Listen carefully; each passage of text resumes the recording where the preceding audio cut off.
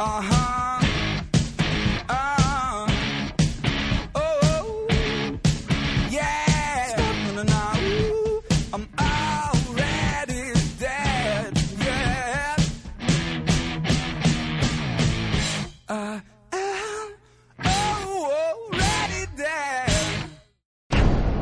listening to the iZombie podcast with Robin and Steph, a fan podcast about the CW show iZombie. My name is Robin, and if you want to listen to a podcast, you need to listen to exactly what we say. I gotta change the line a little bit. My name is Stephanie, and let me tell you, I've sewed sheets, I've sewed sodas, I've worked in concession stands, you name it, I've sold it. I'm a closer. You're a closer. Awesome. Well, you know, we're here to sell you on this podcast yet again. If it's your first time, just, you know, hold on. It gets better. We're here to discuss the episode Death of a Car Salesman, written by Christina De Leon and directed by Jason Blum. I keep skipping over the news section because there isn't a lot of news. I know Raul just got there's a new Gears of War game coming out that I guess he's one of the main characters in. So I'm looking forward to that. Good for him. Allie and AJ are still on tour. I've seen Rose tweeted a picture of like a wastebasket full of scripts, so it looks like she's going through some stuff trying to find the perfect thing.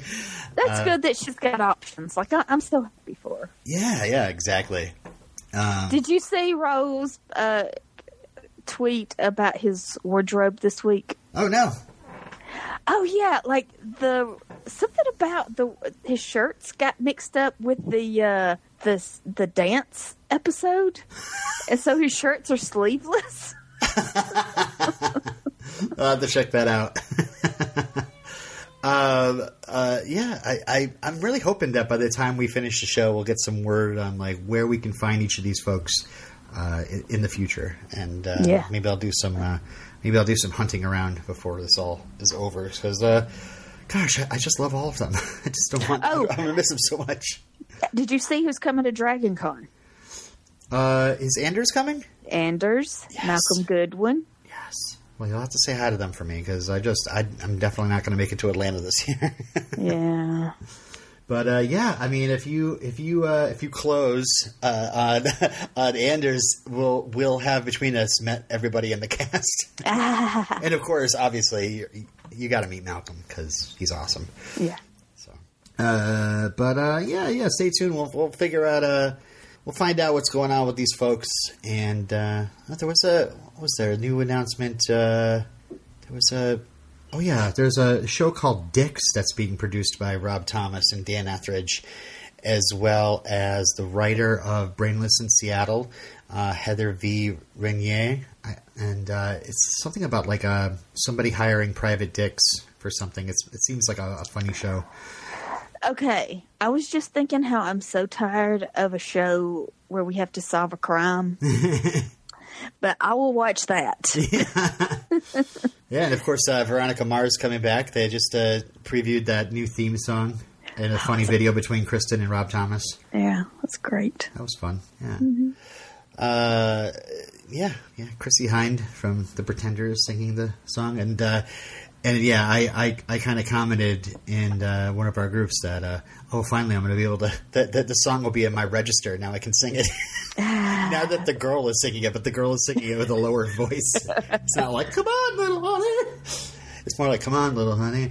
That'll be fun to sing along with when the revival comes back. And we'll be here talking about that in kind of a binge form. So you guys don't have to wait week to week for it if it's all dropping at once. Okay, so I guess we actually did a pretty good news section there. We did it. We did it. Let's move on to the recap. So Death of a Car Salesman. So I'm getting, it's funny because it's kind of the most boring stuff of the episode, but it's also got some amazing brains as a part of it. So let's talk about the case. The chapter title is Anything You Can Do, I Can Do Deader, which is funny. And we have Ravi is on his monthlies again. He says he just made the best grilled cheese the world has ever seen. And he says cheddar and jack melted to perfection. And I was waiting for the joke for him to go, I got cheddar cheese, and this is jack right here.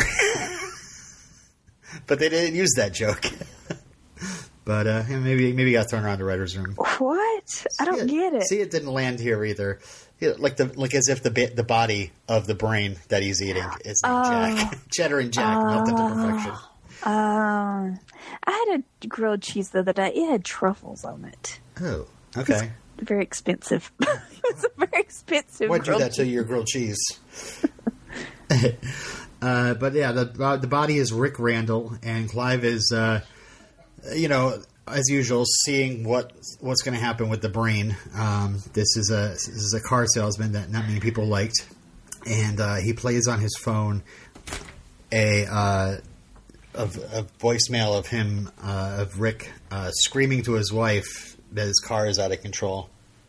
Yeah, that's disturbing. Like in the age of OnStar or whatever, the last recordings of somebody before their death, that's just creepy.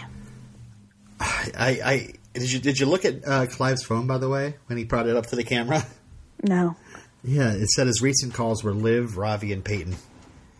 I'm like, where's Dale? Like, does he call Dale at all? The people in this episode, they have to be the characters in this episode. Yeah. I was like, oh man, I was waiting to see like a contact that said like, Mama Bear or something like that, But hey, maybe he just sees her enough at home that he doesn't need to call. She doesn't need anything. She doesn't need to call. Yeah, she's pregnant. She would never call him for anything. And there's nothing in the stores for him to bring home anyway. Oh, that's true. That's true. But it was like, Liv needs to eat this brain. Mm-hmm. We gotta solve this murder. Come on, Liv, eat this brain. Yeah, and luckily Ravi didn't eat the whole thing, because I think that's what Clive was worried about. Like, oh, this is a murder victim. This is not like just a regular brain. We find out that the car went driving off a bridge, and the guy, according to the voicemail, that he wasn't in control of the car. So Ravi talks about possessed cars like Herbie. Yeah, and Liv's like, oh, Herbie's not possessed. Herbie was the love bug. Yeah, he was definitely thinking of Christine, but I don't know, maybe Ravi is not a fan of those movies. I loved the Love Bug movies when I grew up. I did too. Herbie, Love Bug, Herbie Rides Again, Herbie Goes to Monte Carlo. Even the Lindsay Lohan updated one, that wasn't that bad either. Because they didn't try to negate all that came before, I don't think. I don't know, it's been a while. Who was in that with Lindsay Lohan? Was it Michael Keaton? No, it was Matt Dillon. Matt Dillon? Yeah, right? Why am I trying to relate Michael Keaton with the Love Bug? I don't know. Never mind. I mean, there was that one time that Michael Keaton was Batman and he was trapped in the Batmobile while the Penguin took over the Batmobile. Okay. Maybe you're like, possessed cars. Let me think. Listeners, write in if you know what Steph's talking about. Because I don't know what I'm talking about. Never mind. So, Clive hands them these raffle tickets, and right now they're not on the brain, so they're kind of like, ugh. Everybody just pay. That's what you do. You just like, if it's $25, just take my $25 and leave me alone. Do you remember when you were in school when they did that assembly to get you all pumped up to go sell that useless garbage? And you wanted, you were going to win that prize. Yeah. And you get home and your dad's like, no. Right. We're not doing it. I don't care if the world is coming to an end. You are not. And then they made it to where you had to do it. It's just, ugh. Oh, and my kids, they sometimes bring home stuff, and it's like, the school says we need to do this. So I was like, well, the school is not in charge. You just go there to learn. I'm not going to go off and do yes, extra work. That's very confusing for kids because they're like, but it's school, and it's like... Yeah. It's the end-all, be-all of my life. Yeah. School and you. And you're telling me two conflicting things. And that always annoys me. I really wish, and sometimes it happens, like a school kind of like sending a notice home going, hey, we're going to be doing this thing, and we'd like you to help out. And, so we're sending this home with your kid or whatever. instead of just your kid coming home and going, guess what? I'm selling magazines now. And I'm going to win the prize. Yeah. Well, Clive says the grand prize is a Mustang, and I love that Liv's like, I'm not a car person. And just like the lead actor in any series, they just don't drive. I'm just thinking of like Buffy. Buffy never drove. We saw Liv drive in like, I think the second episode of the series. When she drove to Major's house. But most of the time, whenever we see Liv in a car, it's usually riding in shotgun. the passenger seat. Yeah. So interesting. I've never thought about that. Yeah. And, when we find out that the tickets, the person that sells the most tickets gets a mountain bike, and I immediately thought of Liv back on the brain of her friend who was like an extreme sports person. And she had that great scene of her riding around the bike. Again, it seems like they're doing callbacks, but you never know. There might not be. I'm just pulling them out, but I don't know. I'm feeling very nostalgic about iZombie already. Especially with some stuff that comes up, but we'll talk about that. Okay, so the brain kicks in. The two start getting competitive. While Liv is making her meal, Ravi already sold all his tickets and 10 of Liv's. Did you think it was weird that she went through and made this entire grilled cheese thing, and then she showed Ravi a picture of it? I just thought that was kind of weird, like as if they were like, oh, we got to pick up this shot. I guess we don't have the food prop here. Well, maybe. No, I didn't notice it. Maybe she was like in a hurry to eat the sandwich. She had to get the brain in her. Yeah. So she ate the sandwich and just showed him a picture of it later. It didn't bother me at all. I didn't notice it. It seemed like, doesn't she usually do it in the morgue? They were both in the morgue, so why is she showing him a picture of it? I don't know. It's just weird. But yeah, maybe I'm sure they do the. I think is the picture somehow related to his salesman brain? I mean, the grilled cheese is because I guess the salesman is a cheesy salesman. I don't know. But I was like, huh, that's weird. But I do love the line. They're talking about outselling each other, and Liv says, "I hope you like Blue Bayou because that's my theme song." Which I love. You gotta love a little Crystal Gale. But also, because she blew by him. Oh, yeah. Okay. I didn't get it. I think that was my favorite joke of the episode. I don't know. That was a good one. All right, so unfortunately, we get into this case, which is I don't know. Again, we got Regina, who says all the car salesmen are backstabbers. I guess I love how. I love during this part of the episode, at least, it seems a little better because we have Liv strutting in with her toothpick. She's like, okay, well, let's get that murderer a death penalty. And she's like, oh boy. She's like, how about this? We'll give you life behind bars. Is that a deal? And she kind of holds out her hand. And then Robbie trying to sell her on it. Yeah. And then Robbie comes in with a toothpick and he's like, I heard you purchased a large life insurance policy. And it's like pretty much accusing her to her face. And Clive kicks him out, and Ravi says, "Babs, who taught me it's always the spouse?" Which again, I think is a kind of a callback to the second episode of the series, where that was the artist's brain, where Liv was so surprised that Clive would just immediately think that it was the spouse that killed him, and in fact, she did. That episode. So, but that's always been Clive's thing. It's the spouse. The first suspect is always the spouse. Well, I think in investigation, usually it is the what makes sense. Mm-hmm. Like usually it's the person closest. I mean, you got the crime of passion part of it, or you can, the fact that there's a thin line between love and hate. Yes. And then there's insurance. You can get. I mean, there are so many different reasons to murder a spouse. What am I talking out loud? Okay, let's reel that back. Cut that off. No, let's move on. It's so funny. I'm sitting here trying to justify it, and I'm like, wait a second. This doesn't sound right. Yeah. Well, look, a thin line between love and hate are words that I utter very often.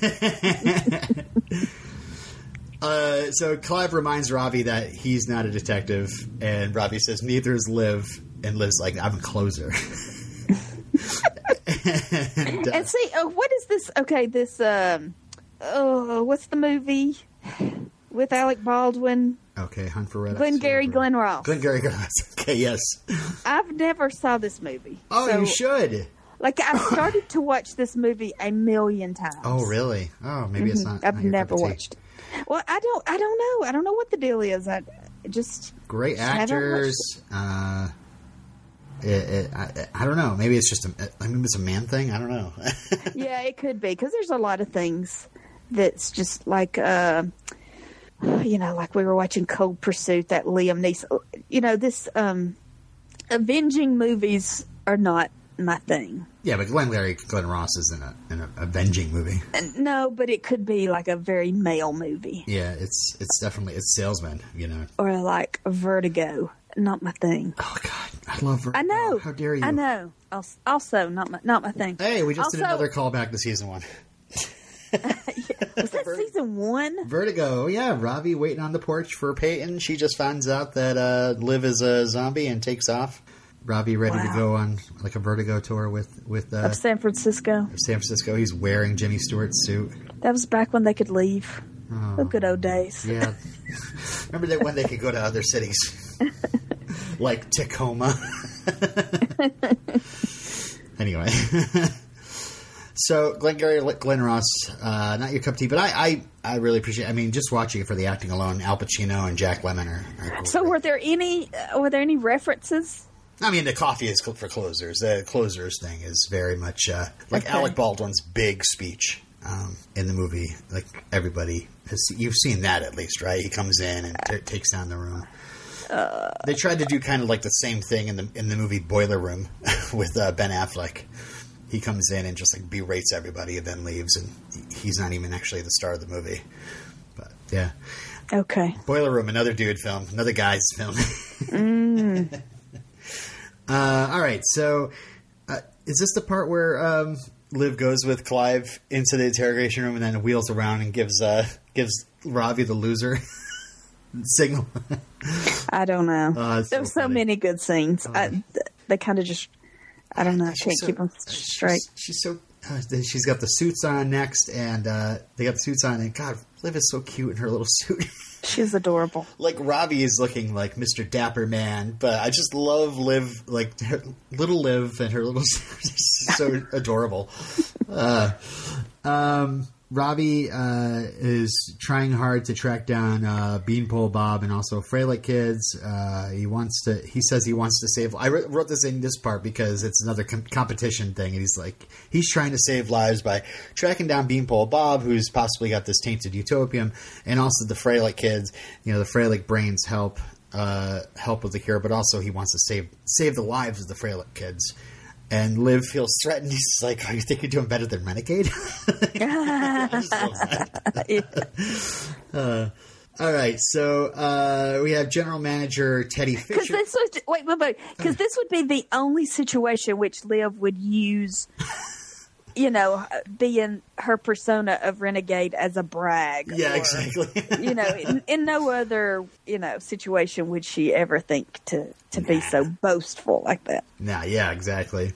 And we have the general manager, Teddy Fisher, says he wouldn't kill his best salesman. He directs them to Stu Solano, who's always a second place salesman, and Rick even stole his girl, Gina. And then Stu says, "Oh, Rick cheated. That's how he won." Stu points the finger back to Teddy because Rick was gunning for Teddy's job.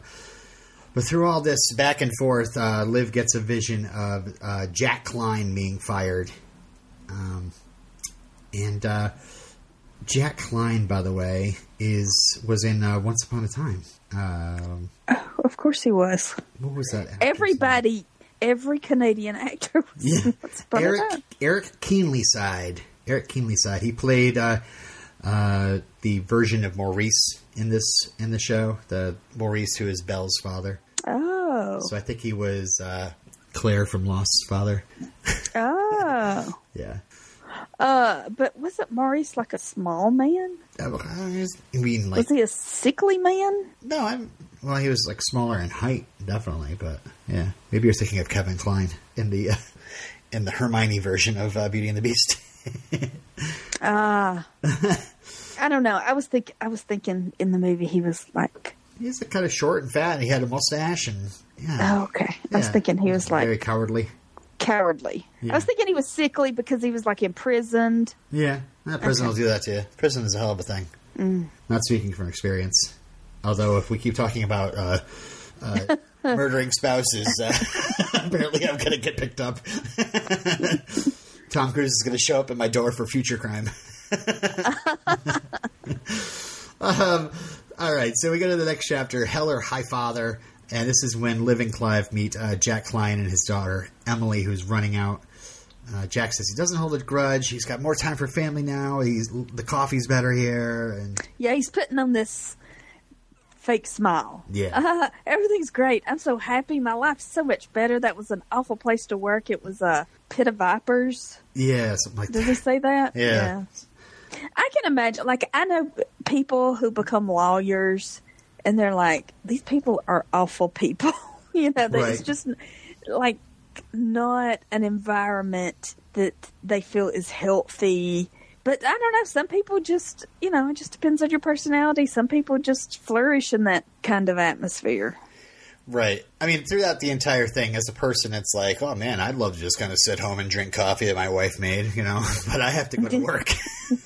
What's his excuse? Like, maybe he saved up a bunch of money when he was selling, but I guess he wasn't that great of a salesman. So, Jack then points a finger back. Well, it's television. People don't need jobs on TV. People are rich. Yeah. Jack points the finger back at Teddy, who says Rick's wife was two-timing him with Teddy. So it's another diversion. But Liv still suspects Liv still suspects Jack. But Clive's like, he's got a flip phone. Like, how is he programming a car? And this is a very good question, Clive, which doesn't seem to get answered. But that's when Ravi has a vision of a busted windshield. And I love Liv's like, you call that a vision? Again, using the iZombie, the things that, we're more serious about in iZombie as like competition with Ravi is really funny. Mm-hmm. And also, but he doesn't call it a windshield; he calls it a windscreen. Oh, windscreen! That's right. Is that a British thing? I'm sure it is. Yeah. Another like meta joke here is Clive doesn't see who smashed the windscreen, and Clive's like, I'm not surprised. Like they never do. It never happens. Like so many cases would be solved if you would see the person you're having a vision through their eyes would actually see who killed them. Like every week, be wrapping things up real quickly. I don't know, it'd be a different show. It'd be like, yeah, I had a vision, but can you prove it? Yeah. I wonder what that would be like. Immediately knowing the guilty party, but then having to like build the case against that person instead of might be less of a mystery show, I guess. Probably be. Yeah, I'm sure they do it that way to give them room to make more steps. Yeah, it's probably they probably have a template, a pattern for how they arrange what these Most shows have a Bible, and I'm hoping one of these days we'll get a hold of the iZombie Bible. Like what each character is and what they do, what their arc's going to be, and that kind of thing. Okay. But who knows? I would love that. If there's any writers listening, please send me the Bible.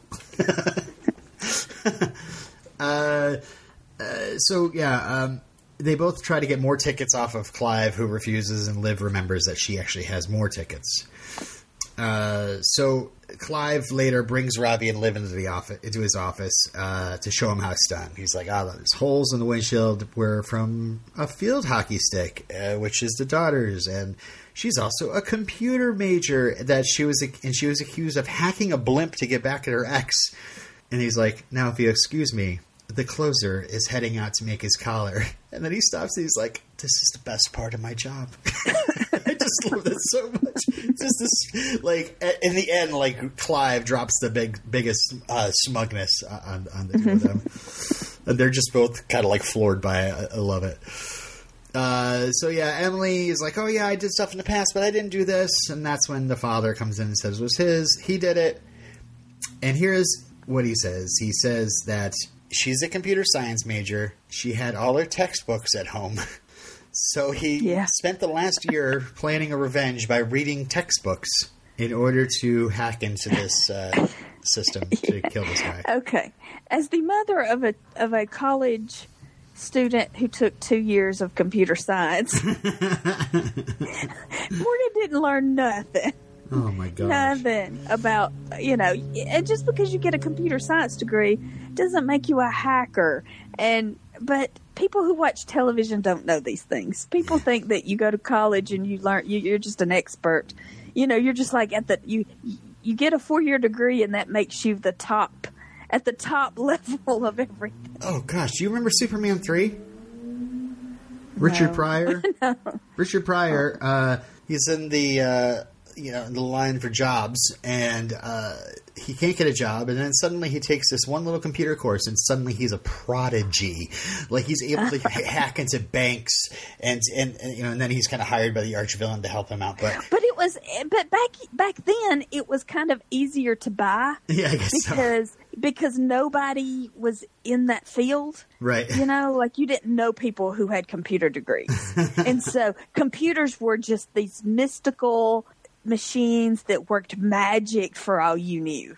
And now it's different. Now that there's a lot that goes into it, and a 4-year degree is just hardly anything. And just, I don't know, the idea of this guy just sitting at home studying his daughter's textbook. Because don't you have a degree in computers? Yes. Aren't you? Yeah. Yeah. Well, and like could more you like web ever... developer. But no. Okay. Yeah, I would. You wouldn't know where to even start. No.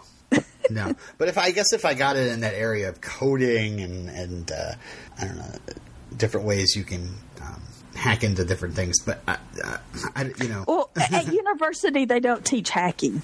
Yeah.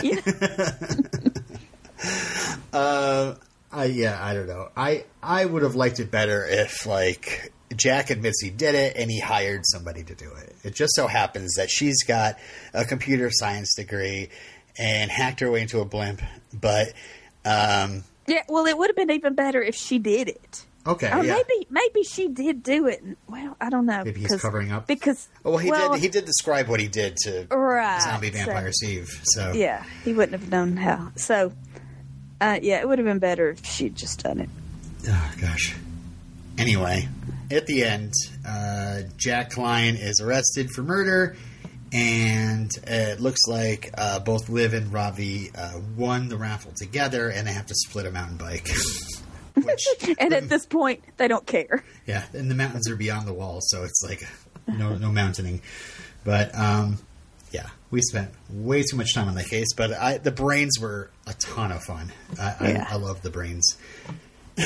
The next chapter title I have here is called Robin's Prediction of Blaine Killing Donnie's One True Love Will Come True. Oh, no, this is what will happen.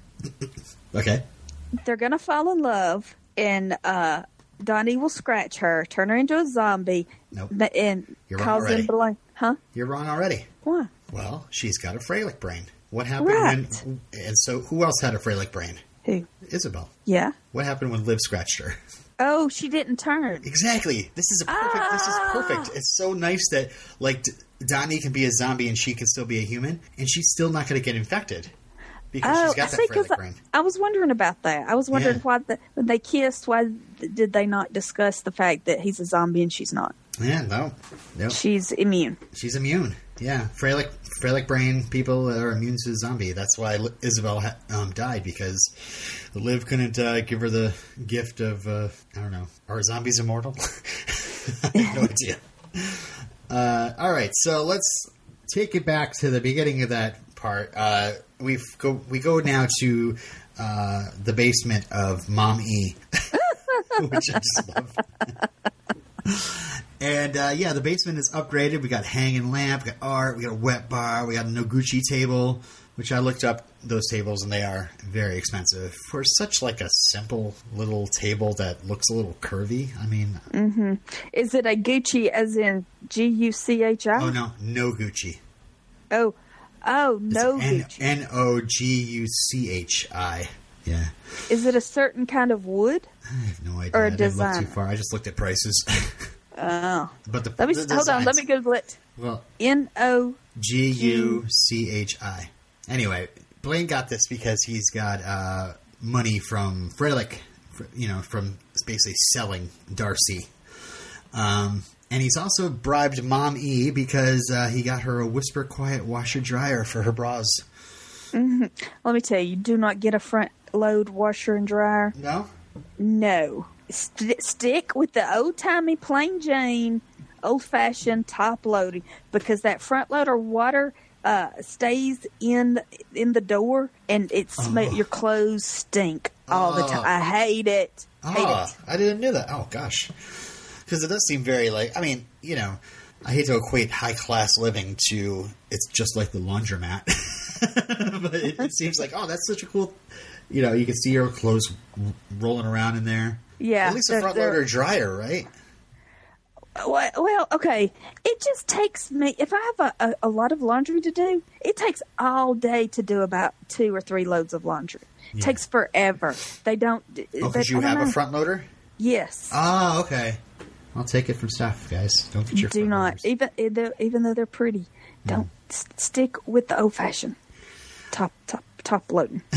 So have you Googled Noguchi yet, or can I move on? Yeah, I think it's a design. Yeah, it's very artsy. Yeah. So Blaine tells Donnie to call Dalton. We hear his full name, Dalton Earl Duke, which that's a name. And this is the guy that was selling the nootropics. He was a brain dealer before, selling to Ladome and all that. But he's so smarmy. Ugh. But, perfect. He's perfectly cast. But yeah, I love that Blaine's like, "Oh, what happened to us, Donnie?" And Donnie's like, "I am busy running a bar, and I need your help, and you're not here. You could be in the back doing paperwork." And Blaine's like, "Eh." And I love that, Blaine says the scratching post, and Donnie's like, "Oh no, it's Donnie Be Goods now." So yeah, Dalton talks nootropics to Blaine, and Blaine's like, "Yeah, it's a crock. I'm not falling for it." And Blaine's like, Dalton says that he doesn't miss smuggling and all, and Blaine's like, "So I'm here to talk to you about smuggling." Oh, I know, that was funny. And Blaine writes a big number down that gets Dalton's attention. And I'm not going to say what website it is, but there was a website that showed promo pictures from this episode and had a picture of Blaine talking to Dalton. And under the caption was "Who is this mystery man that Blaine is talking to?" It's like, he's been in a few other episodes. Have you been paying attention, or are you just here for the clicks? Anyway, Blaine gets a whole new line of smugglers through Dalton. And I just love the lineup here. It's definitely not as weird and wild, but it definitely reminds me of Darth Vader's bounty hunters. How the bounty hunters were gathered by Darth Vader to go out and hunt Han Solo, and Boba Fett was one of them. But wow, wow, we're just going to talk Glengarry Glen Ross and Star Wars and what other guy stuff apparently. I mean, I love me some, Empire or whatever. Mm-hmm. Is it Empire? It's Empire. Or Star Wars? It's Empire. That's Empire. Okay. That one. All right, but I do not remember that. It's time for a rewatch. Mm-hmm. Ooh, that's a podcast. Nobody does Star Wars podcasts. We should do that. Okay. So yeah. Blaine says, here's the people you have to gather, and one of the bounty hunters is like, "Hey, is this a kid?" And Blaine's like, "No, they're actually teenagers, and we all know they're the worst." They are.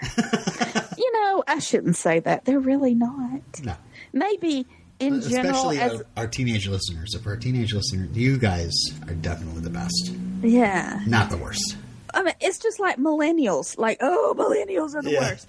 Okay, well, think about those millennials that it's that guy at work who's just a couple of years younger than you. He's a millennial. Yeah. He's just a guy. Let's stop just love everybody, people. Let's just go out to your neighbor. Stop generalizing. Go out to your neighbor and give him a hug. I know he's weird. He needs a hug. Anyway. So Dalton has to convince these guys. So he negotiates for an extra $10,000. And it works, and Blaine says, let's go round up some Rugrats, and it just lets out like an evil laugh. I just love it. Yeah, because you just think about, all those homeless teenagers he murdered. Yeah. He's just so creepy, I'm beyond scary. feeling bad about murdering teenagers or kidnapping them, putting them in danger. All right, so the next part of this is Blaine watching High Zombie, which we'll talk about more in another part. But peak TV my ass, he says. And then walks in Darcy with a friend of the pod, Crybaby Carl, and apparently Ralphie Shark Buddy has been trying to get a hold of her, and she's kind of wondering about that. With a fake British accent. Yeah. So he at first wants to keep her in Mommy's basement to keep her safe, and keep her, But she has a bucket list. Right. She can't. She will not be crossing things off her bucket list if she's stuck in Mommy's basement. Right. So Blaine decides to send her to the scratching post. And the next thing we do, we see Donnie complaining about cleaning awful messes in the bathroom. And I'm like, what is it? Sorry? Taco Tuesdays are off or something like that. Burrito Mondays? I forget. And so I immediately thought, oh gosh, they're just sending Darcy to clean bathrooms at the scratching post. But apparently Blaine just kind of sent her there to hang out all day. I'm not really quite sure what she's there for, but she is the one that plays Lady by Styx, which Donnie freaks out about because it's slow songs. But I like no love songs on the jukebox. And it might be because he's kind of depressed that the matchmaker says there's one true love is out there and he'll never ever find her. But Donnie is floored by when he sees Darcy. And she turns and she's got that tattoo, the skull tattoo. But it was adorable, the wind in her hair. And yes. It was like we were seeing her as he was seeing her. Mm-hmm. Yeah. And she is a very pretty girl. Pretty lips. Candy is there working the bar, and she says that Darcy is actually a Freilich brain girl, and she's going to be dead soon. So, well, yeah, because Donnie says she's out of my league, right? Yeah, way out of your league. Oh yeah.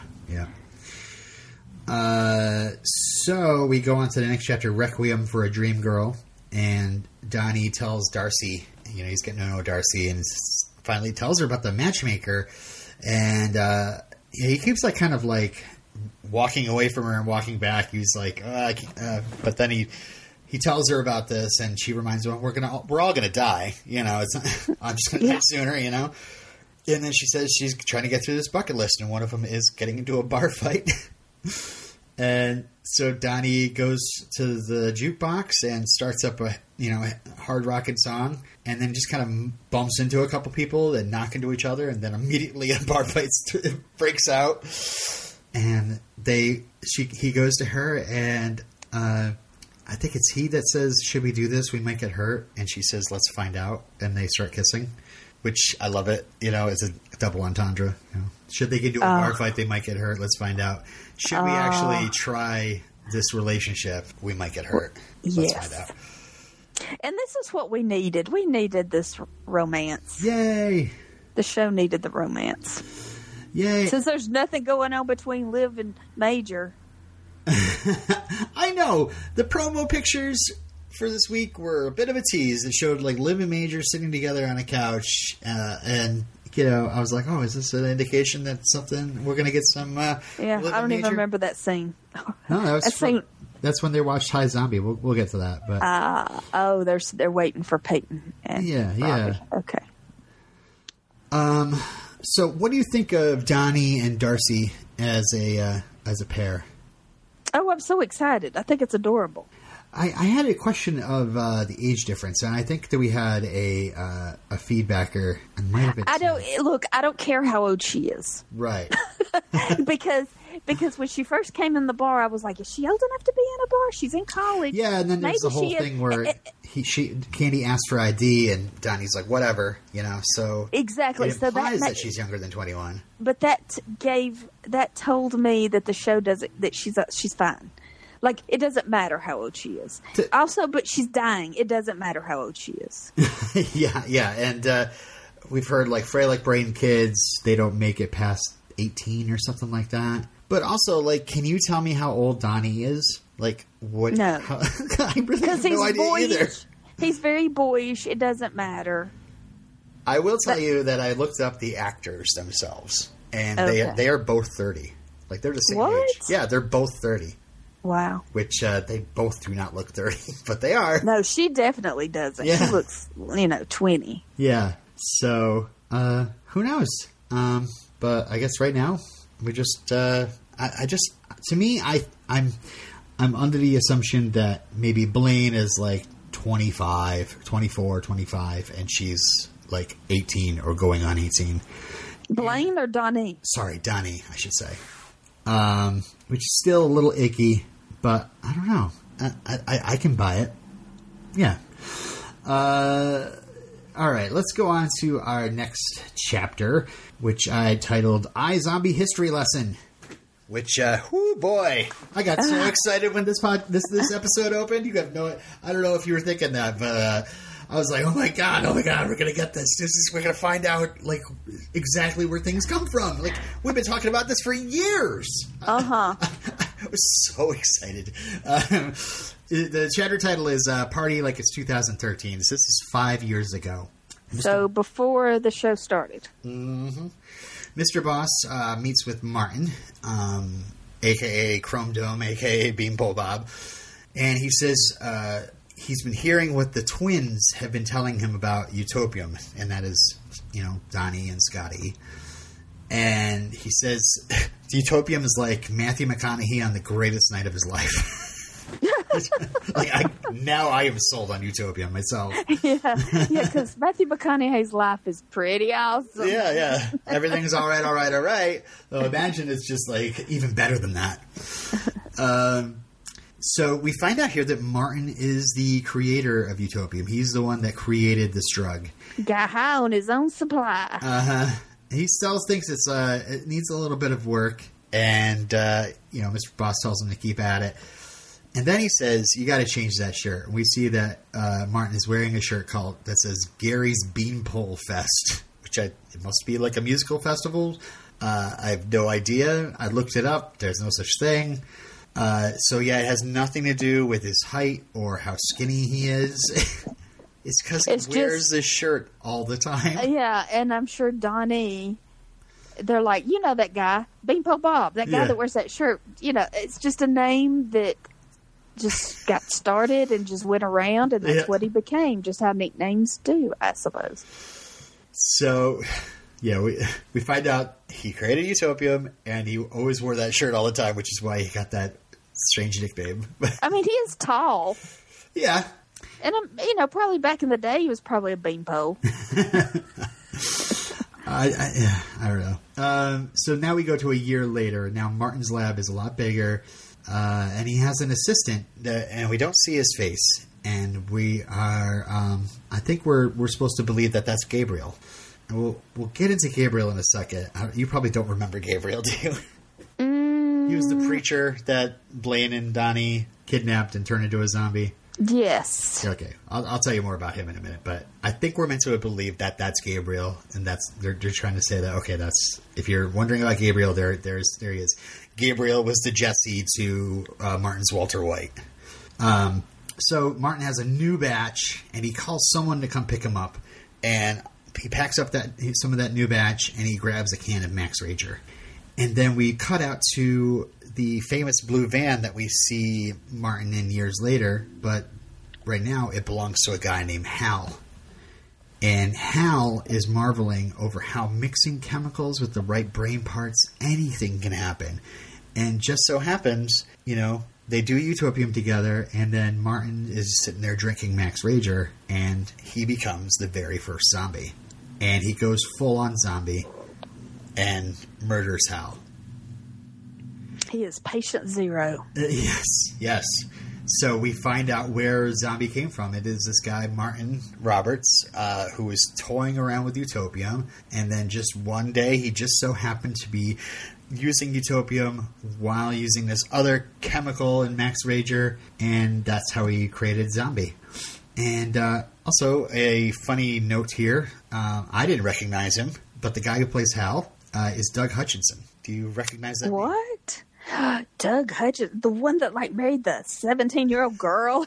Yeah, yes, the guy who plays Eugene Victor Toombs in the X-Files, and he's played other creepy characters throughout history. But yes, he's I think he's 40 or 50, and he married a 16-year-old with her parents' permission. Yeah, really creepy. So I guess with that knowledge running around in the back of my mind, what's happening between Donnie and Darcy doesn't bother me so much. But yeah. So it's so weird that Doug Hutchinson, such obviously his credibility, maybe not as an actor, but just as a general human being, has dropped. Yeah. So it's kind of funny seeing him in this little tiny bit part, but yeah, maybe that's all I can get nowadays. Yeah, because did they do a reality show? Yeah. Gross. Who would want to see that? Ugh. So I was thinking to myself, okay, so Martin created Utopium. He was the first person that created Utopium. Huh. What was going on with Gabriel? So let me give you my own iZombie history lesson by recounting some of the stuff that happened in the series earlier to refresh you and remind you, because I needed it myself. So okay. So this information came to us in the season 2 in the episodes Even Cowgirls Get the Black and Blues and Love and Basketball. This is around the time when that whole Gabriel incident happened. So Blaine and I think Donnie are talking, and they talk about how Mr. Boss they said that Mr. Boss imported the Utopium from Hong Kong, and it was hidden in scrap metal shipments. And the assumption being that the Blue Cobras, the gang that AJ is involved with, yeah, that was the gang that was helping bring the Utopium into Seattle, because the father had the scrap yard and or the scrap was in charge of the big company or something, and they were smuggling the Utopium through that. And that's also the gang that Clive went undercover, with his mustache to infiltrate when he was working in Vice. Uh-huh. So that's where we originally heard that Utopium came from. We didn't hear that it was created here in Seattle. It was imported from Hong Kong. Now, this is information that Blaine and Donnie received, and maybe they were just given the wrong information. Mr. Boss is there in the flashback we see where Mr. Boss is getting Martin to create this Utopium. So maybe Mr. Boss, in order to cover up Martin's identity, said that he was importing it from Hong Kong. So that's the best way I can kind of cover up that plot hole in my own mind. I don't know. Yeah. So Blaine and Donnie and Chief visit Gabriel, the preacher, and they said that he cut the Utopium the night of the boat party. That when he cut that Utopium, he tainted it. And so they kind of get him. They turn him into a zombie. They say, we're not going to give you anything until you make up a new batch of tainted Utopium. What happens is he does make a new batch. Donnie then brings the sample of it to Ravi, who's trying to make a cure. But unfortunately, Ravi makes a zombie killer instead. Gabriel drinks it and dies. And then Ravi says that supposedly tainted boat party Utopium wasn't even close to what the original boat party Utopium was. And of course we find the original a sampling of the original tainted Utopium in a fake leg buried in a field. Yeah. a few episodes later. So I guess we find out we're finding out here that Martin is actually the one that created the Utopium. We heard before that Mr. Boss was importing it from Hong Kong, but Mr. Boss was also in charge of Martin, so maybe that was a cover story, I'm assuming. And Gabriel, I think this person hunched over a table that Martin walks by is supposed to be Gabriel. So I think they're sort of covering up all the plot holes involved here. I don't know if you buy it or you don't buy it. I don't know. I guess I'll leave it up to you.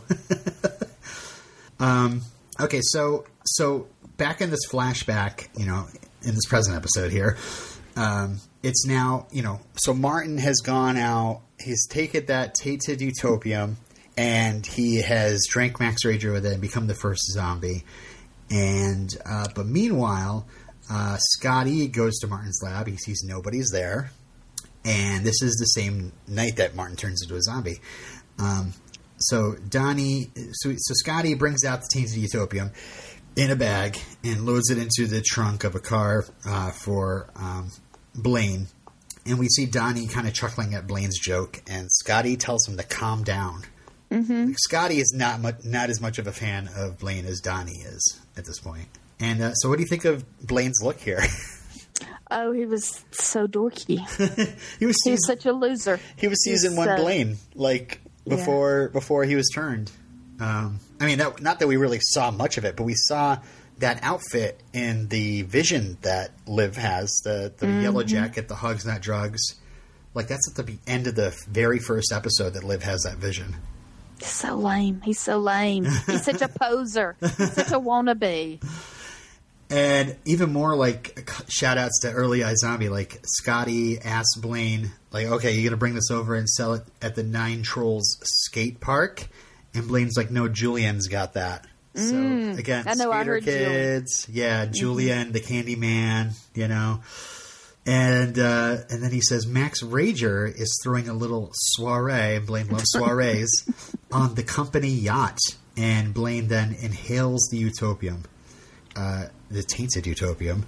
And Scotty is like, why are you calling it why not say boat party like a regular human? And Blaine's like, because it's a soiree. So, remember, Blaine inhales utopium. He has it in his system, and he's on his way to the boat party. Uh-huh. And so, it's not until Liv throws Max Rager into Blaine's face that he then rages out and turns into a zombie. Therefore, I'm correct. Liv turned Blaine into a zombie before he scratched her, and turned her into a zombie moments later. My theory checks out. Yeah. Yeah, I'm so proud of you. Virtual pat on the back. Right? But that's also like good information. Like, we're like, how long has Blaine been a zombie? Is like Blaine turning people into zombies and also being a drug dealer at the same time, or was that the first time he had a full on zombie attack? You know, that apparently it was. I mean, unless we get another scene, but it seems like he's headed off to that boat party where he's going to have that interaction with Liv. So I just loved this iZombie history lesson so much. Yeah, because it was just that Martin was like the only zombie for a while. Well, just for like a couple hours, really. I mean, he was the first one that was, because that was the same night that he attacked Hal in the van. That he wasn't. That's why he wasn't at the lab when Scotty picked up the tainted utopium. And then they had the boat party. Yeah, because later on, when they're getting the hot dog, Liv tells her dad, Martin, that she's an OG. Yeah. OZ. OZ. She's an original zombie. Yeah. She's original. And he lies and says it was because of the flu, the vaccination. Yeah, the Lucian flu, yeah. Yeah. But he's a liar. All right, so let's go on to the next chapter. I wrote down, it's called Father's Day Continues. And we just talked about Martin and Liv here. Liv is at Martin's door, and Martin looks very surprised. And, I'm really confused because, like, does Martin know who Liv is? Well, shouldn't he? Like, isn't she, like, one of the most famous people in Seattle at this point? Like, she's been on the cover of a paper. She's got this Paul Rudd video out about her. Yeah, Everybody and he's like, Renegade. And he's like, Liv, like, not Olivia. Olivia. It's like he knows her, like Liv. Yeah. Like, he sounded very Yeah. It's weird. I couldn't make up my mind whether he knows is he legitimately surprised and glad to see her, right. And is he really emotionally took back by all this?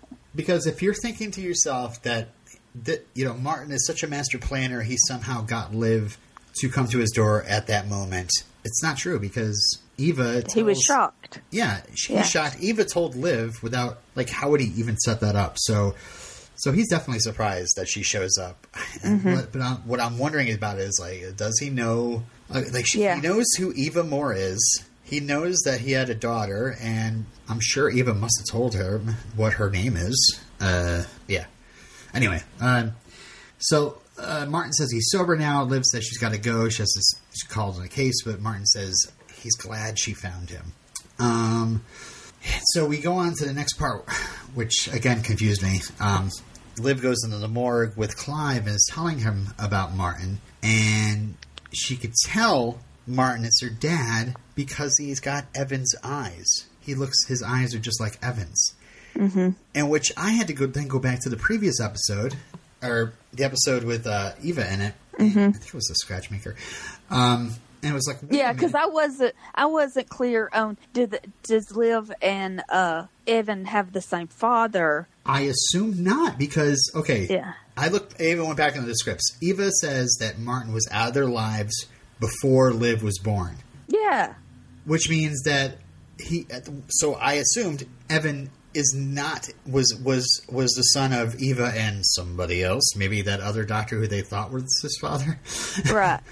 And he's clearly like younger than her by a few years. Mm-hmm. So because he was still like in high school, wasn't he? Yeah. So here's the line that she says. I wrote it down. He was out of the picture by the time you were born. I heard he went into rehab, joined Doctors Without Borders, traveled the world. When he was sober, he was a lovely, lovely man. Brilliant. Then he showed up, back in Seattle, came to see me and you. But I wouldn't let him see you until I was sure. I thought he had changed. He had it. So, Martin is only Evan's dad if, when he came back, Eva and Martin got it on. Yeah. They had a brief affair. She got pregnant again. Like, I'm sorry, the second time, like, Eva, you should use some protection. Maybe she wanted to. Maybe she wanted a second time. Maybe she's a strong, independent woman who knows exactly what she wants, and she wanted another baby. Yeah. Wow. So I guess Martin is the father of Liv and Evan, which was I didn't think so when we first heard that. Yeah. All right. So Martin and Liv get hot dogs together. Martin says it really felt good helping Doctors Without Borders, but it took a toll. He saw a lot of death and suffering, and he starts kind of sniffing and claiming it's allergies, but it's not. Likely story. That's what they all say. And then they order hot dogs, and she notices he gets hots on his hot dogs, and she realizes, oh, he's a zombie too. And like you said, a Lucian flu shot. She says she's an OZ, scratched to Max Rager boat party, and I was looking at his face when she said that, and it seems like he's like, oh, like I caused that, and then Liv notices his hands are shaking and can tell he's still using. So Liv and Martin immediately waste their hot dogs, which really... I know. I was like, dang. They didn't even take a bite. I don't even eat pig, and I was like, that's so wasteful. And Liv says she's sure that Eva, her mom would love to see this happening right now, her disappointment. But Martin then swears, he's like, no, this is it. You came back in my life. You're the reason I need to kick. And Liv throws it back in his face. Like, why now? Why not 30 years ago? Yeah. When I was born, how was that not good enough? Yeah. So, I mean, that just is putting so much on. Oh, it's just so manipulative, putting so much pressure on her. You're going to be my reason. Right. Yeah. Oh, so selfish. Yeah, I know exactly. And I was going to ask you, do you believe Martin? Do you think Martin is telling the truth here? He wants to kick the habit, even if he's involved in all these other shenanigans? Does Liv coming back in his life? Maybe. Yeah. Does that make him want to be a better person? Yeah. Really, or does he have ulterior motives? Yeah, I don't know. Especially at the end. Yeah. I was very confused. I mean, when we first meet him, he's a chrome-domed psychopath in the back of a van who just completely murders somebody in front of him. And then you see him talk about, what's her name, Dolly? Yeah, Dolly. That should be a zombie, yeah. Yeah, he was like, yeah, we're all on the same page. She's just on the other side, and so that kind of helps you understand where he's coming from. Right. Also, is the drugs causing this mental behavior, or is this really him? Right. Is it because he saw so much death and suffering. And as Doctors Without Borders, he's just like, why even bother?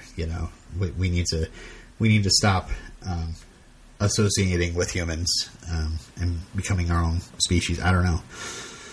So, yeah, towards the end of the episode, Liv gives Martin packets, and his garbage can is full of dozens of vials of utopium, which can easily just be picked out of there. And yeah. I mean, like, they're just in a different place. I'd be more convinced if he was, like, flushing them all down the toilet or something. Mm-hmm. Yeah, because he says, you came back, you're going to help me. You just can't. Good people can't help it. They just have to help. Like, he's got a good sense of her motivations now, and which makes it easy for him, to use her. That's exactly. What gave me the creeps. Yeah, me too. You're a good person, Liv. Good people can't help themselves. So that implies that, no matter what he does, she's always going to be tied to him now. Mm-hmm. Anyway. Yeah. I don't trust him. I know. I can't tell if I don't like this because I don't like the melodramatics of it, or if it's the same old, daddy's going to rehab.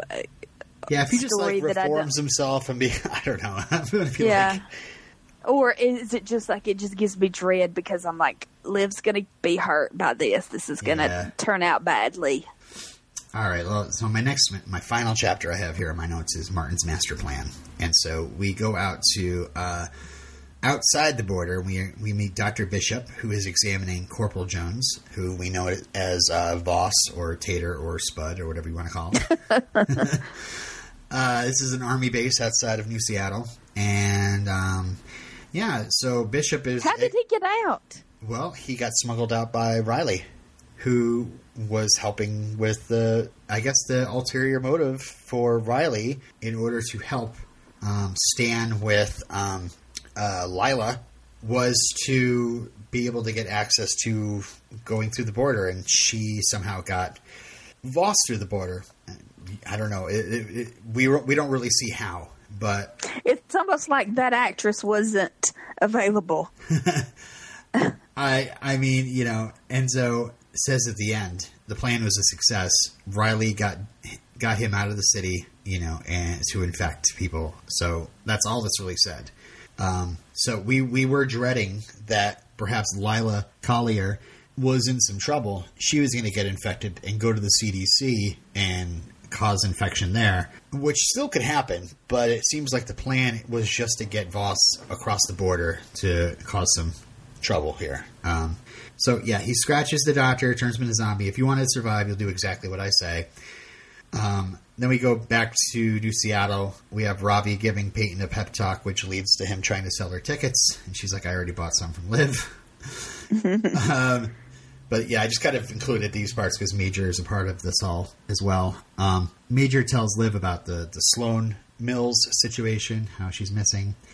And they all sit down in front of their TV, which is I'm assuming is like their version of Amazon Prime or Roku or something like that. So, of course, I had to read the screen. The top movies on this service are Cold Steel, Hot Nights, Weekend Samurai, The Pickling of Alistair DeGroot, Tiny Bubbles, The Trouble with Bruce, which actually I believe is a real movie, and of course my favorite movie is called Podcastic, which I'm just going to assume is a shout out to us. It's got to be a shout out to us, right? Podcastic. So they have to go to the web series though, so they go over to that screen, and the web series are That Chick is Sketchy, So Many Species, Hipsterific, Here's the Deal, Ladies, and We're Doing It. So I don't know about the quality of those series, but High Zombie is one of them. And so they watch High Zombie, and it's very much like a Chuck Lorre show. Big laugh tracks, jokes that are not exactly as funny. But Jimmy making these jokes about like people constantly say "Hi Zombie" to him, and like I don't go around and say "Hi Italian" or "You got it, black guy" or anything like that. And but though it makes our Major, Liv, Ravi, and Peyton laugh. we're to assume that, Jimmy and Yasmin got it right. High Zombie is funnier than it was. I mean, as any show within a show, it's not as funny to us. Yeah, maybe you just have to be there. Yeah. So we go to General Mills and his entourage show up. They go through the huge checkpoint on the wall. They get to Fillmore Graves, and Major explains a plan that Vivian set into motion in Season 3, Zombie Island. And at first they were going to be relocating 300 zombies to this place to work and build their own community. But now it's 10,000 zombies that have to move to this island. And Senator Hoover is somebody we kind of learned his name later, but he's not a fan at all. He's like, Zombie Island? That's ridiculous, You expect taxpayers to pay to pick up and put you people on an island? Yeah. Dead people? And, they say it's going to save the planet. But, I don't know. I mean, it sounds great, but that's only assuming that the zombies are going to stay there, which I just don't think that's something that Major can promise. People are going to feel trapped. They're going to want to leave. They're going to want to go to like New York City and watch a Broadway show, or go to London and stare at Big Ben or something. I don't know. Apologies to Londoners that are listening. See a show on the West End. There you go. Go on Jack the Ripper tours. Yes. Ride the London Eye. Definitely not see the sun. Yeah. Eat fish and chips. Fish and chips. With hot sauce. Mm-hmm. And, if it rains, you put on your windscreen wipers.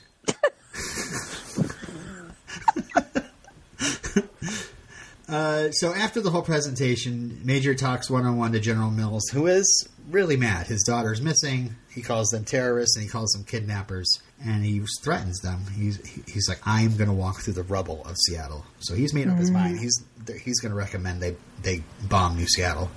So, wow. I mean, even if there's just like hope that Sloan is there, why would you do that? But I don't know. Something tells me he's not going to be able to make that decision. So we go back to that checkpoint. Dr. Bishop scratches Senator Hoover, which is funny. General Mills leaves the office. Yeah, we were expecting it to be General Mills. Yeah. Or Captain Crunch, or one of them. Just thinking of other names that are brands. Lieutenant Brawny Man. All right, so Dr. Bishop scratches Senator Hoover and says, if you want to survive and keep the secret, follow instructions, you work for us now.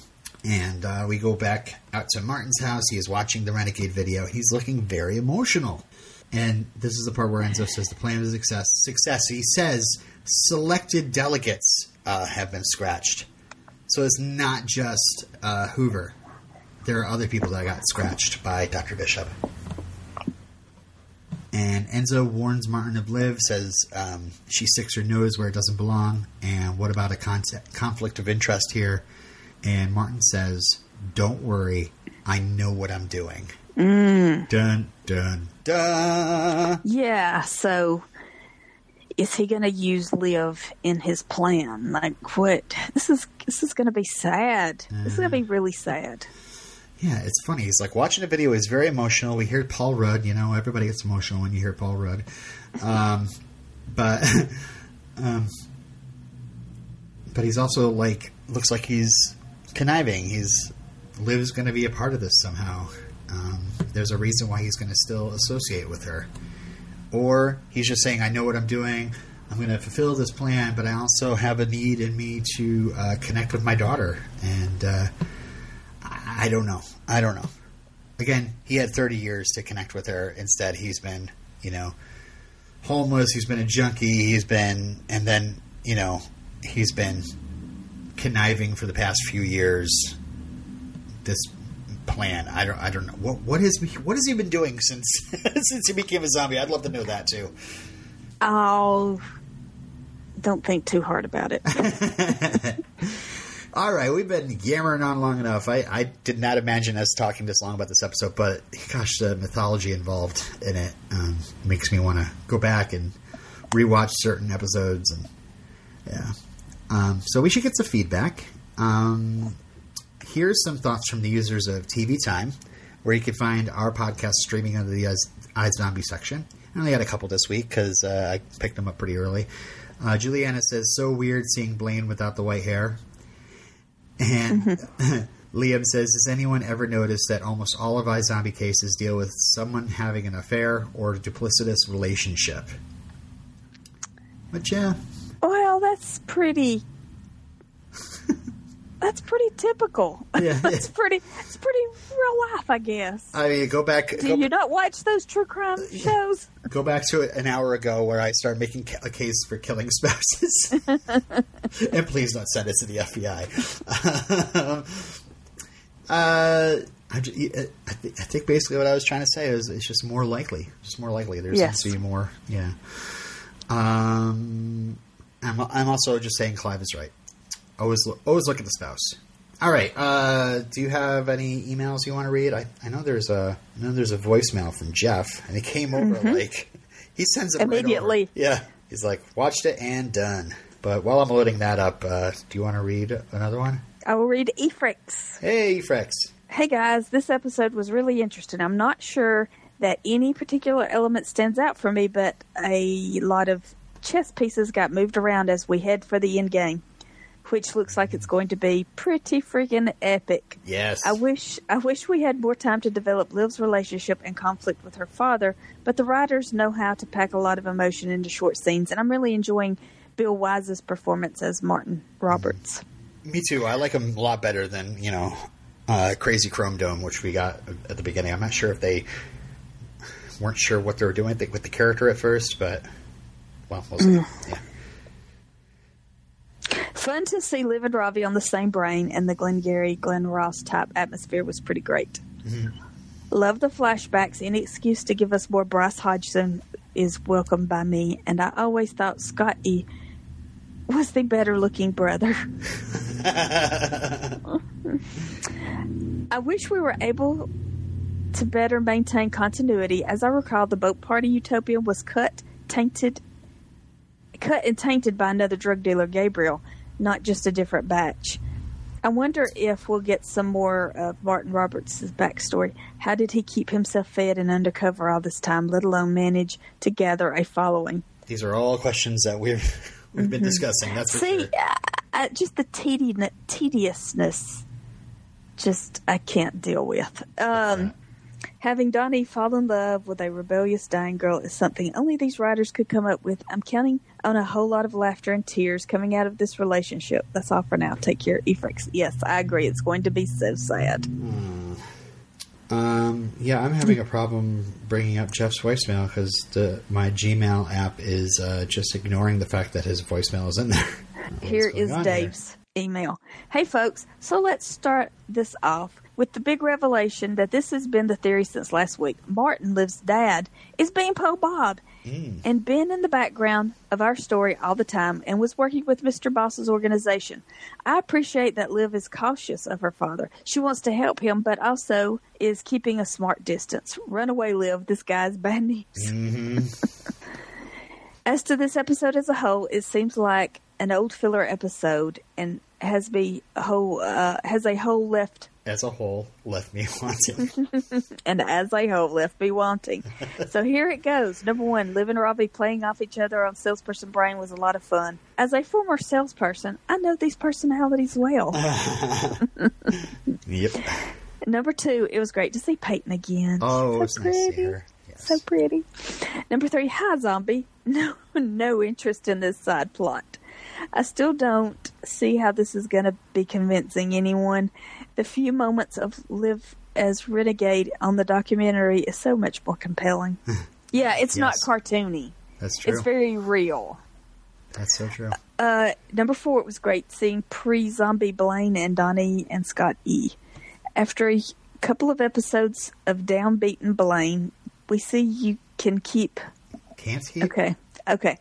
And after a couple of episodes of downbeaten Blaine, we see you can't keep a bad Blaine down, scheming until the end. Number 6, finally, the biggest plot point for this episode was the military and politicians visiting Seattle. So much tension. I love Major's deflection of General Mills' vent. Mm-hmm. Yeah, when General Mills is like, I'm going to walk through the rubble, and Major's like, lunch is being served. Or whatever he said. Sandwiches or commissary, yeah. And the scratching of the folks leaving Seattle, pretty smart. I had major flashbacks of the 2000 X-Men movie and the plot idea of turning leaders into the very thing they were afraid of. Yeah, I knew it seemed very familiar. See you next week, Dave. All right. Thanks, Dave. No matter what the Gmail app says, I opened our mail up in just a browser on my phone, and there was Jeff's voicemail. Let me play it now. Okay. Oh, wait. It's got to do this thing where it loads first. Hello, Robin and Steph and iZombie fans. I thought this was an okay episode. I didn't particularly care for Ravi and Liv on the salespeople brains. I thought it was a little distracting, but, you know, I'm not the biggest fan of Car Salesman to begin with, so I can see where it's going. I thought the flashbacks to give us more background on Liv's dad and his involvement and connections to others was really insightful. But my question to you all to kind of speculate on is, do you think he's going to try to use Liv for his own agenda, or is he getting swayed by her some? All right, that's my question. X-Force 11 out. Those are definitely the two biggest possibilities that we've been thinking of, but I'm not sure either way. I don't trust him, so I guess I'm leaning more on he's using her. But then again, I don't know. He could also want to have a connection with his daughter and realize that he can't be a bad guy and do the same thing. I don't know. And ends up betraying her, maybe. I'm not sure myself. I don't know. Yeah. I'm scared. I am scared. This is an email from Tim. And after some introductory stuff to us, I'll just read right to his email. So, I want to tread lightly. But the Donnie Darcy romance is icky. Bryce is 30, and I assume Donnie is around the same age. Darcy is a college student. We know that Fralick kids don't live past 18 usually. Candy even referred to her as a kid, asked to see her ID. Even if she's 18, 19, and a legal adult age, past the age of consent, the age difference is kind of skeevy. Yes, Donnie himself can be skeevy. He's a drug dealer who owns a brothel, but it's still cringy to watch. Even more so than the high zombie bits. Yeah, again, Bryce is 30, but we shouldn't assume that Donnie is 30. You know, he could be playing younger. Yeah. He's very boyish. You know, he's very immature, young, especially when you see him compared to Scott E. Yeah. Scott E is obviously much older than Donnie. No, just just a jerk. I do like I loved Scotty as this version of the Bryce Hodgson character who doesn't trust Blaine. It's almost like I see Scotty as like what Donnie is going to turn into by the end of this series when Blaine kills Darcy, obviously, which is going to happen. Tim says about the high zombie bits, the characters actually find this funny. Am I supposed to find it funny? Okay, retcon alert.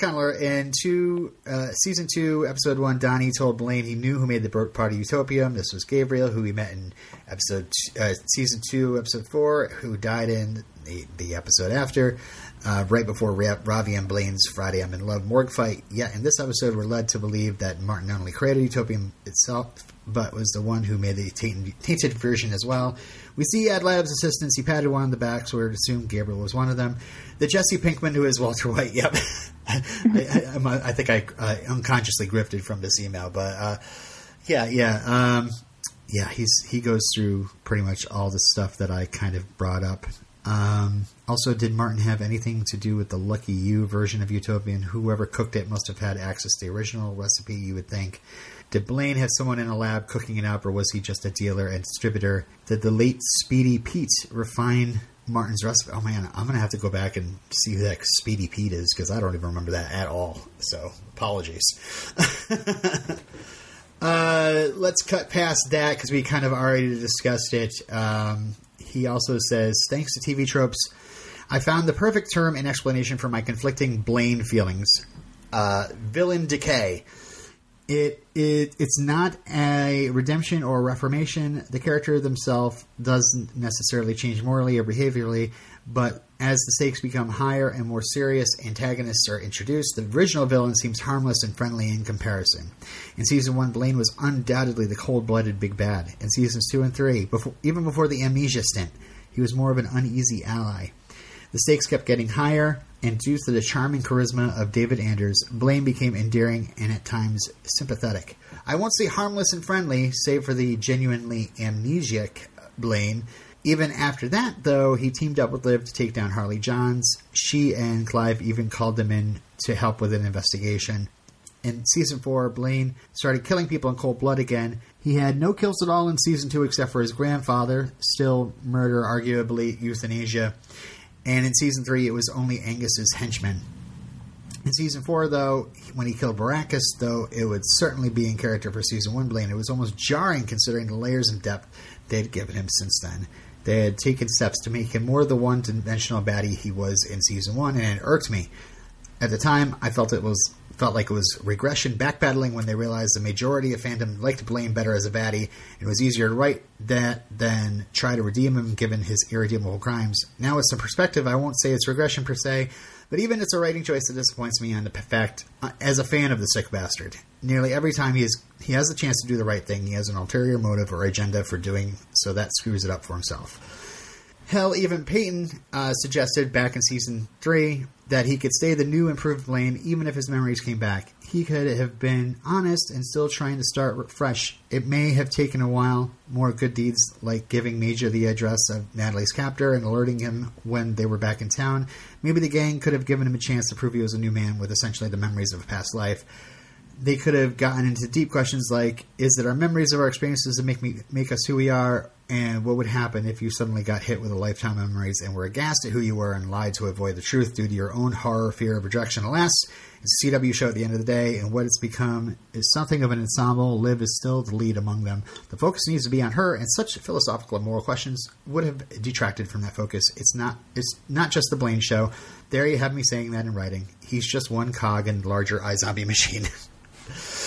Yeah, I don't know, Tim. It seems like you're disappointed in the writers, but maybe you're just disappointed in Blaine. I don't know. I mean, we're examining this as a story, and in universe, Blaine made these decisions, and rather than just saying it was kind of like a thing that writers did to make Blaine into a character that the fans wanted, maybe Blaine wanted to be that person, and he felt more comfortable instead of being this boozy lounge singer who is trying to do the good thing, and maybe he was just in his nature, and it's easier for him to be a bad guy, kill people, cut throats to get ahead. And that's just what I think. Anyway, Blaine's going to die, and Tim, hopefully he'll be still watching to see it. Okay. Anyway, we have Facebook feedback, right? Okay. All right. This is the part where you have Facebook up, but I don't. I had the email. Oh, darn it! I should have been on this. I'm sorry. No problem. Here we are. Oh, good. Kathia says, "Wow, her dad is Beepo Bob." Yep. James says, "It finally struck me last week that last week's Liv mom scene had less to do with exploring that dynamic and more to do with introing Bad Dad. Before that scene was shown, I assumed that almost letting her brother die was the issue, but nothing in that scene spoke to that. Yeah, it didn't matter. It wasn't about what Liv did in season one, the end of season one. It was all about Eva is only there to introduce Dad. I don't know. I mean, yes, obviously, she points her in the direction of Dad, but I think, she still has that hurt from what happened with Evan. I mean, she's still holding on to it. It's surprising how raw it seems, but maybe it's just because she hasn't seen Liv in a long time. It's just good actors. Yeah. Okay, sorry, James. We're back to what you were saying. Yeah. Before that scene was shown, I assumed that almost letting her brother die was the issue, but nothing in that scene spoke to that. I'm bumfuzzled and I'm focused as to, is funkest a word? As to what, maybe it's a word, I don't know. As to what Mom's problem is. The issue, whatever it is something that came to a head after the season 2, episode 1, in my opinion. I don't know. I think after season 2, episode 1, it was dropped, and they were going to bring it back for in mid-season in the episode The Whopper. I read the deleted scene stuff last week, but it never happened. So yeah. Okay. James says, all in all, this was a pretty good episode. Lots of stuff going on, and the brain was really excellent. Ravi versus Liv was flat out fun to watch. Yes. It does feel odd that this season, the moment when the killer is revealed, is less of a highlight. I don't get the feeling of building up to a climax that we got in early seasons. Finally, I have to say that the writing for the conflict part of this season arc feels more like one of the better sci-fi shows than a zom-com rom-dram. It feels very different from where we started. I think all final seasons do. Again, the normal structure, we can't just kind of rely on that all the way to the end. This, in the end, isn't a procedural show where it doesn't matter if it's the season finale or mid-season. It's just going to be a case, and we solve the case, and other things happen. I think right now we're hurtling towards. We have a big plan. We have a big bad, and we're hurtling towards the end, and everything's got to get wrapped up. So, unfortunately, the cases seem less of a focused, and quite honestly, I'm okay with that. I want to still see them solve cases. I wish they were a little bit more fun, but besides that, I'm more interested in what else is going on. Gosh, iZombie history lessons. I love it. Answer my questions, all of them. All right, well, I think that's it for feedback. We should carry right on to next time on iZombie. The episode is called The Fresh Princess, and here's the promo. What's up? 90s teen pageant girl brain. Whatever. Clive, this case is like totally changed. You said you had a vision, not a vision board. Ironic, right? Define ironic. Well, just ironic. iZombie, the final season, continues next Thursday, 8/7 Central on the CW. And that was the promo for The Fresh Princess. Here's our description. Liv eats the brain of a beauty pageant contestant.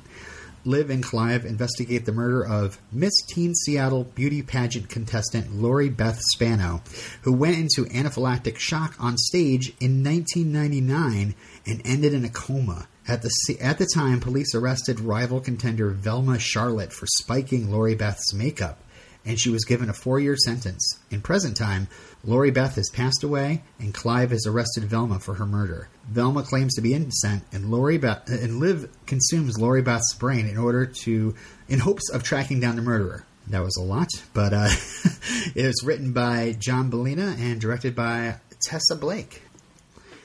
And so we're gonna have it's now fashionable we're now in kind of getting over the whole 80s craze, although the Stranger Things kind of keeps the Amblin-esque version of the 80s alive. But I think today we're being more nostalgic about the 90s. That long ago decade. With all those great fashion. All the amazing fashions and great music and interesting hair. It was so boring. It was just so blah. Anyway, we lived through it. And I gotta say, in the promos, Liv looks, again, it's gonna be another week of me just cooing about how cute Liv looks. I know.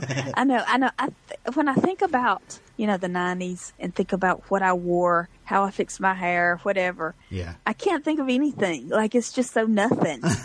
But I wore a lot of T-shirts and flannels. Well, yeah, when I see her and I see all of those little items in that promo, I think, oh, yeah, that's the 90s. But, I don't think I had, maybe I was just too old. Did you ever do a vision board? I never did anything like that. But I love the idea of, it's a vision board. But, she's having visions, and so she's making a board out of the visions. I also have looked at promo pictures for the episode, and a friend of the show, Molly Hagan, is returning for another guest appearance, and hopefully it's going to be a kind of a better situation than what happened when we saw her return. A lot of people really didn't like it. It was a very kind of a negative return, and it kind of left a bad taste in your mouth. So hopefully we get to see Eva more sympathetic, or just acts more empathetic towards Liv.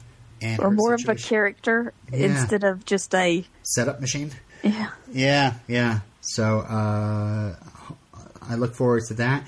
Also, expect the next promo you see at the end of The Fresh Princess to say, in 2 weeks. Because the following week is July 4th. Thursday is July 4th, so I'm almost certain that they're going to take the week off. Mm-hmm. So, cool. Looking forward to The Fresh Princess. Well, I think we wrapped that one up pretty good, all because I take some amazing notes. Well, honestly, the podcast would just be you reading your dumb notes to yourself if it wasn't for me. I bet the listeners prefer my smooth, dulcet tones over yours. I have a voice like silk. Are you kidding me? Most of these folks are here for my southern drawl. Yeah, but my name comes first in the podcast title, so... Maybe we should rename it with my name first so we climb up the Apple Podcast charts. It's too late to rename the podcast. It's Robin and Steph, and it's staying in that order. Well, I'm logging in to change it. I'll log in to change it back. Well, I changed the password, so suck it, loser. Well, if I study coding for 1 year, I'll hack in and I'll change it back. In your face. Thank you for listening to the iZombie Podcast with Robin and Steph. Obligatory contact info in 3, 2, 1, go. Send in your feedback to izombiepodcast@gmail.com. All of our contact info is on our website, izombiepodcast.com. You can follow Steph on Twitter @StephSmith. You can follow Robin at @LRobinYero. Our podcast logo is designed by Dee Sheehan. You can find her work at behance.net/Dee Sheehan. Check out our other podcasts. You can listen to us binge watch through great shows like Dawson's Creek, Smallville, Veronica Mars, and When iZombie Ends, Gilmore Girls. Just subscribe to We Don't Want to Wait on iTunes, Spotify, or wherever you get your podcasts. Be sure to check out TV Time. If you want to join a global community of TV watchers where our podcast, among others, is currently streaming, download the TV Time app today. Go to tvtime.com for more details. Please leave us a 5-star review on iTunes. We do this in our spare time, so your ratings and reviews are much appreciated. And the only payment we ask are your kind words. And make sure it's on the correct feed. We are the iZombie Podcast with Robin and Steph. And we're done. You think anyone's still listening? Oh, they totally are. Bye, zombie. Live forever!